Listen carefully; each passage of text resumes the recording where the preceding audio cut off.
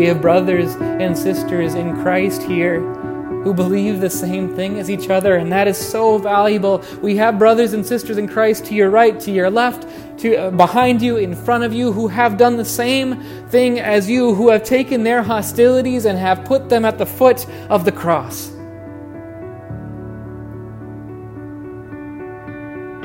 Jesus died to make us into a church. A church that is built on the cornerstone of Him crucified. A cornerstone that will not be shaken, that will not be moved, where hostility is put to death. The sermon that you're about to hear is from Pastor Paul Borman at Hope Lutheran Church, located in Tigard, Oregon. For more information and for more content, go to hopeintigard.com. Well, as we're going forward with our sermon series, Built Together, we have a beautiful and timely text in front of us for this morning. It comes from Ephesians chapter 2, verses 11 through 22.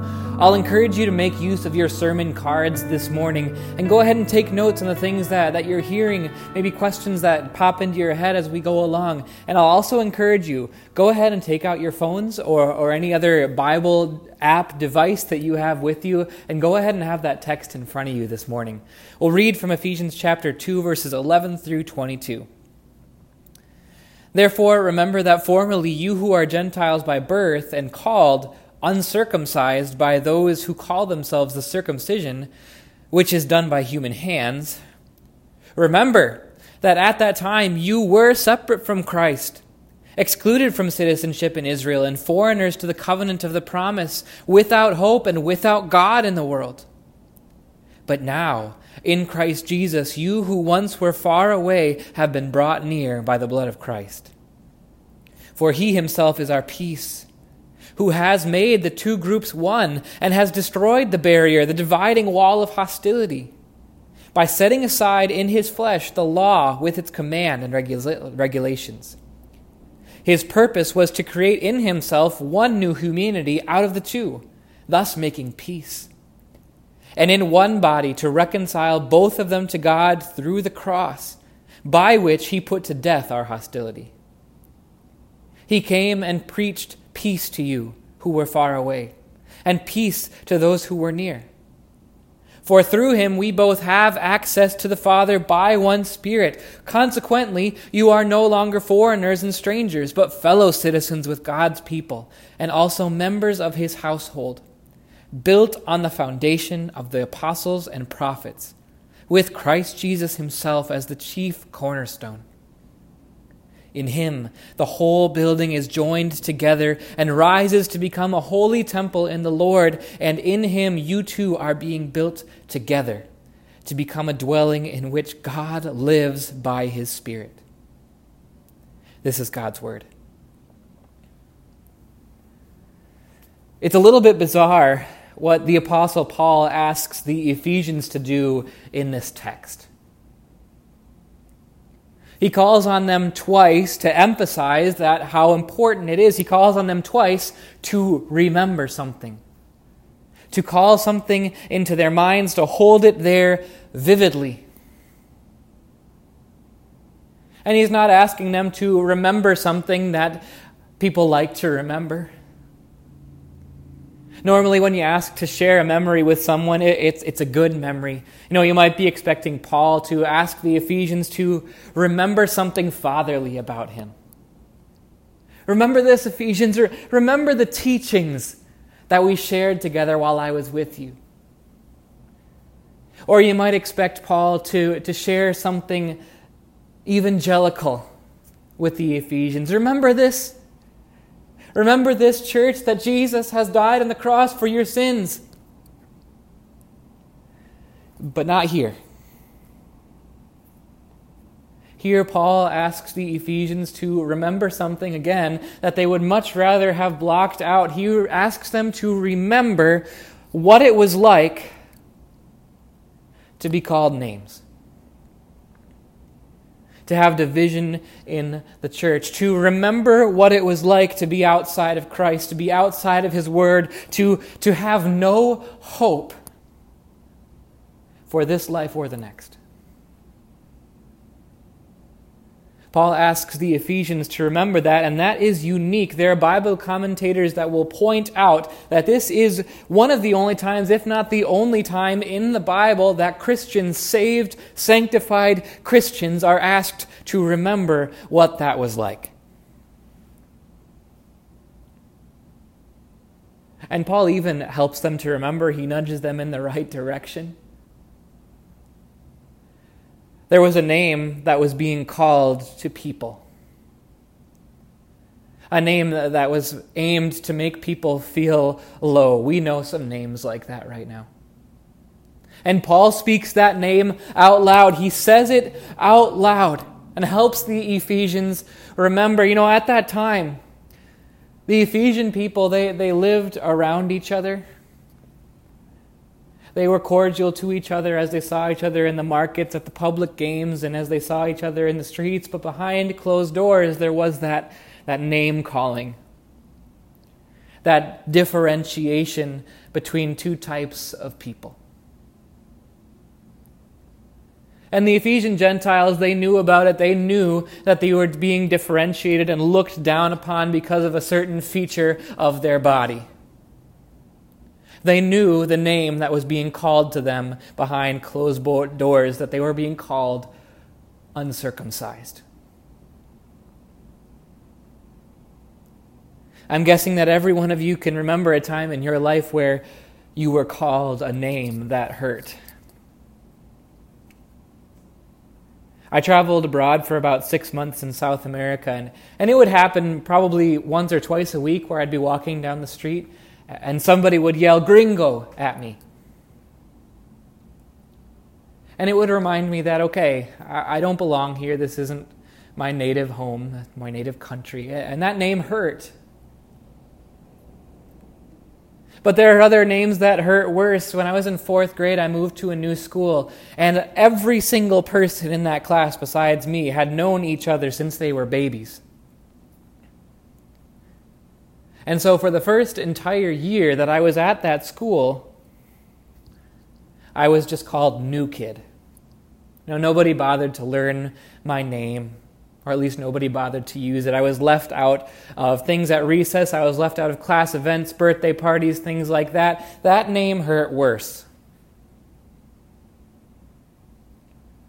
But it still wasn't like the name that was given to the Gentile Christians, that name uncircumcised, that name that implied something about them. Like they were being told, God loves me more than you. Because of a feature of my body, because of something that I do, God loves me more, God cares about me more, He values me and my family more. Names like that hurt worse. Maybe you know what that feels like. Paul speaks that name out loud. He asks the Ephesians to remember what that was like. Why is it that we call each other names like this? Why is it that it's almost compulsory to our human natures to treat each other this way? To put each other down in this way? It's because this is the best that we can do, really. If we don't know Jesus, if we don't know what He's done for us, if we don't know that He has justified us before God permanently, then yeah, this is the best that we can do. It's the best that we can do to justify ourselves and make ourselves look good. And the best way to justify ourselves and make ourselves look good is to make a separation between us and others. To find a way that we can stand over others. And so this is what we do. We differentiate, we separate, we divide. And we live in a part of the country that claims to to work really hard at making sure this doesn't happen. To make sure that things are just and equitable and fair. And we do make a huge attempt at that, but you see the underbelly of the beast? And you see that really we're no better than anyone else at doing this. In fact, I think we might be a little bit worse about this. I'll give you an example. Over the last year, I had the chance to be part of a leadership class here in Tigard. It's called Leadership Tigard. Highly recommend that class. The first lesson of the class, the first day of it, was an entire day exercise called Simulated Society. And we were given the rules of the society, and we were given our roles in the society in advance. And it was set up to us like this. You have your certain role, and your job in your society is to perform your role well, along with everybody else, so that the society together will succeed. But the game was also a little bit rigged, because there were some people in the society whose roles were not sufficient to support them and make sure that they could thrive. And so the point of the exercise was so that the people inside of that simulated society could recognize that others were not thriving and give something of themselves to help the others thrive. And you think that people in Tigard, Oregon, leaders in Tigard, Oregon, would be able to identify that and rectify that. Because that's what we're about. But the simulated society exercise showed the opposite, that when we are confronted with that, we find a way to ignore it. And we make sure that we are okay before making sure that others are okay. And the only reason that we will make sure that others are okay is to make sure that we are better. And once that was revealed to us at the end of the exercise, there were so many people in this class who were utterly convicted having found that out. Having found out that we differentiate ourselves on this physical circumstance. But that's what we do, right? That's what we do. We differentiate ourselves according to physical circumstances, mental circumstances, emotional and spiritual circumstances. There's a writer, his name was C.S. Lewis. He was an atheist turned Christian writer in the 1940s and 50s, and he observed this also about his culture that he was living in. He made this point. He said, "Nobody finds satisfaction in being smart. They only find satisfaction in being smarter than someone else." And that's true, right? No one is really spiritually comforted by being smart or beautiful or moral or successful in a vacuum. But people are spiritually comforted. They find meaning. We find meaning in being more intelligent, more beautiful, more successful, more moral than the ones around us. That brings us meaning and purpose in life, and so that's what we do. We differentiate, we separate, we divide, we make differences between ourselves physically, emotionally, spiritually. We put up those dividing walls, and we can see the results of that today, right? When those walls go up, they do not come down easily.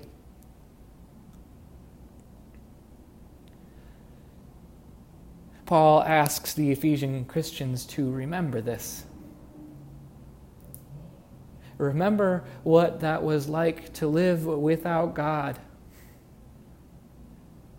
Where the only way to justify ourselves is by differentiating ourselves and creating hostility between each other.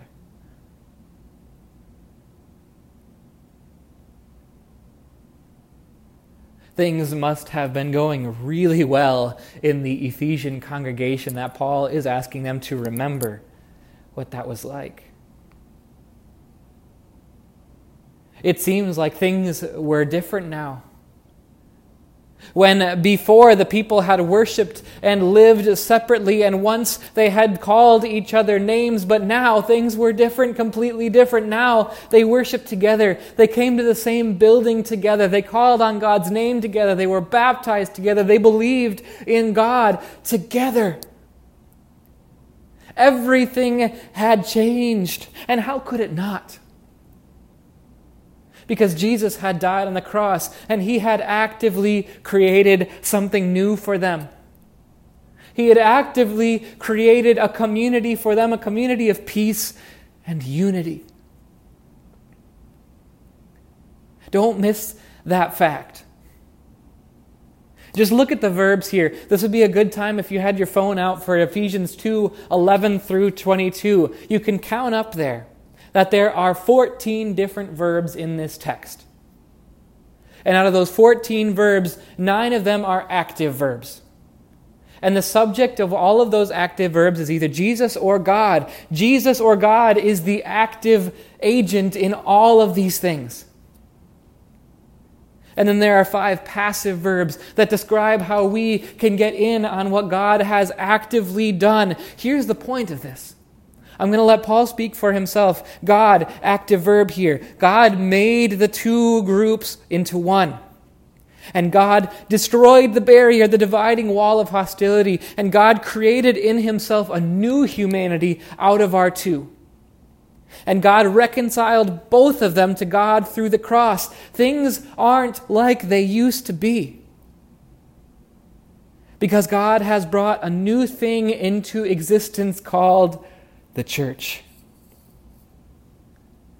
His new humanity. And he has done this through one simple divine tool. Do you know what that was? Again, I'll let Paul speak for himself. It's in verse 15 and 16 here. Paul tells us his purpose was to create in himself one new humanity out of the two, thus making peace, and in one body to reconcile both of them to God through the cross, by which he put to death their hostility. It's the cross that did that made the church, that made this new humanity. Are you ready for what this means? I'm going to get a little bit explosive here along with Paul, and I'm not going to apologize for it. Paul gets explosive here about what Jesus did, that he died to tear down the wall of hostility. And he died to put to death the deadness in our thinking. Isn't that what Paul says? God put to death our hostility. He had to. Because it is not okay to call names and to differentiate. It is not okay to differentiate someone from yourself according to a bodily feature. Racism, sexism, moralism, anything that divides us is not okay. If it was okay, do you think God would have put his own son on the cross?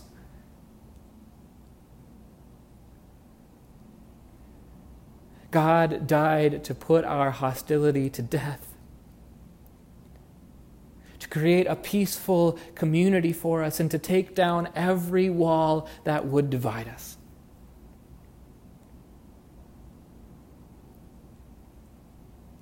Christianity is a strange thing. Have you ever noticed that? Christianity is a paradox in this way, that life only comes through death. And through death only comes life. I mean, you see that right in the way that Jesus died on the cross. When he died, he put to death all of our sins so that we could have life. And that when Jesus died, he put death to death. And when he died, he gave us true life. It's death to life. I'm pointing this out to you so that you can start to see the value of the church. Just like Paul was calling on the Ephesians to see the value of the church that God had made for them. He calls on them to remember what it was like outside of God's church, outside of God's word, outside of God's people, so that they can start to appreciate what it's like to have a peaceful and unified community of people in Jesus Christ. I'm preaching hard to you this morning because I want you to remember this too. You can remember what that was like. Many of you in here can remember what it was like to have hostility in a church. Division in a church. Remember that today so that we can together begin to appreciate the value of Christ's church. That Jesus died to put that hostility to death. That Jesus died to forgive that hostility. That Jesus died to make us unified, to make us a peaceful community together. At the beginning of this service, I asked you to consider a question that I'm going to come back to now. Why do we talk so much about being a family at church? Now, why do we call each other's brothers and sisters in Christ? It's because that's who Jesus made us to be.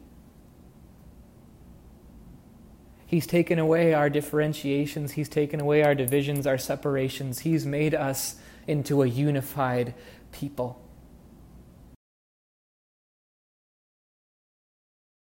A cornerstone that will not be shaken, that will not be moved, where hostility is put to death. And no one is left out of this.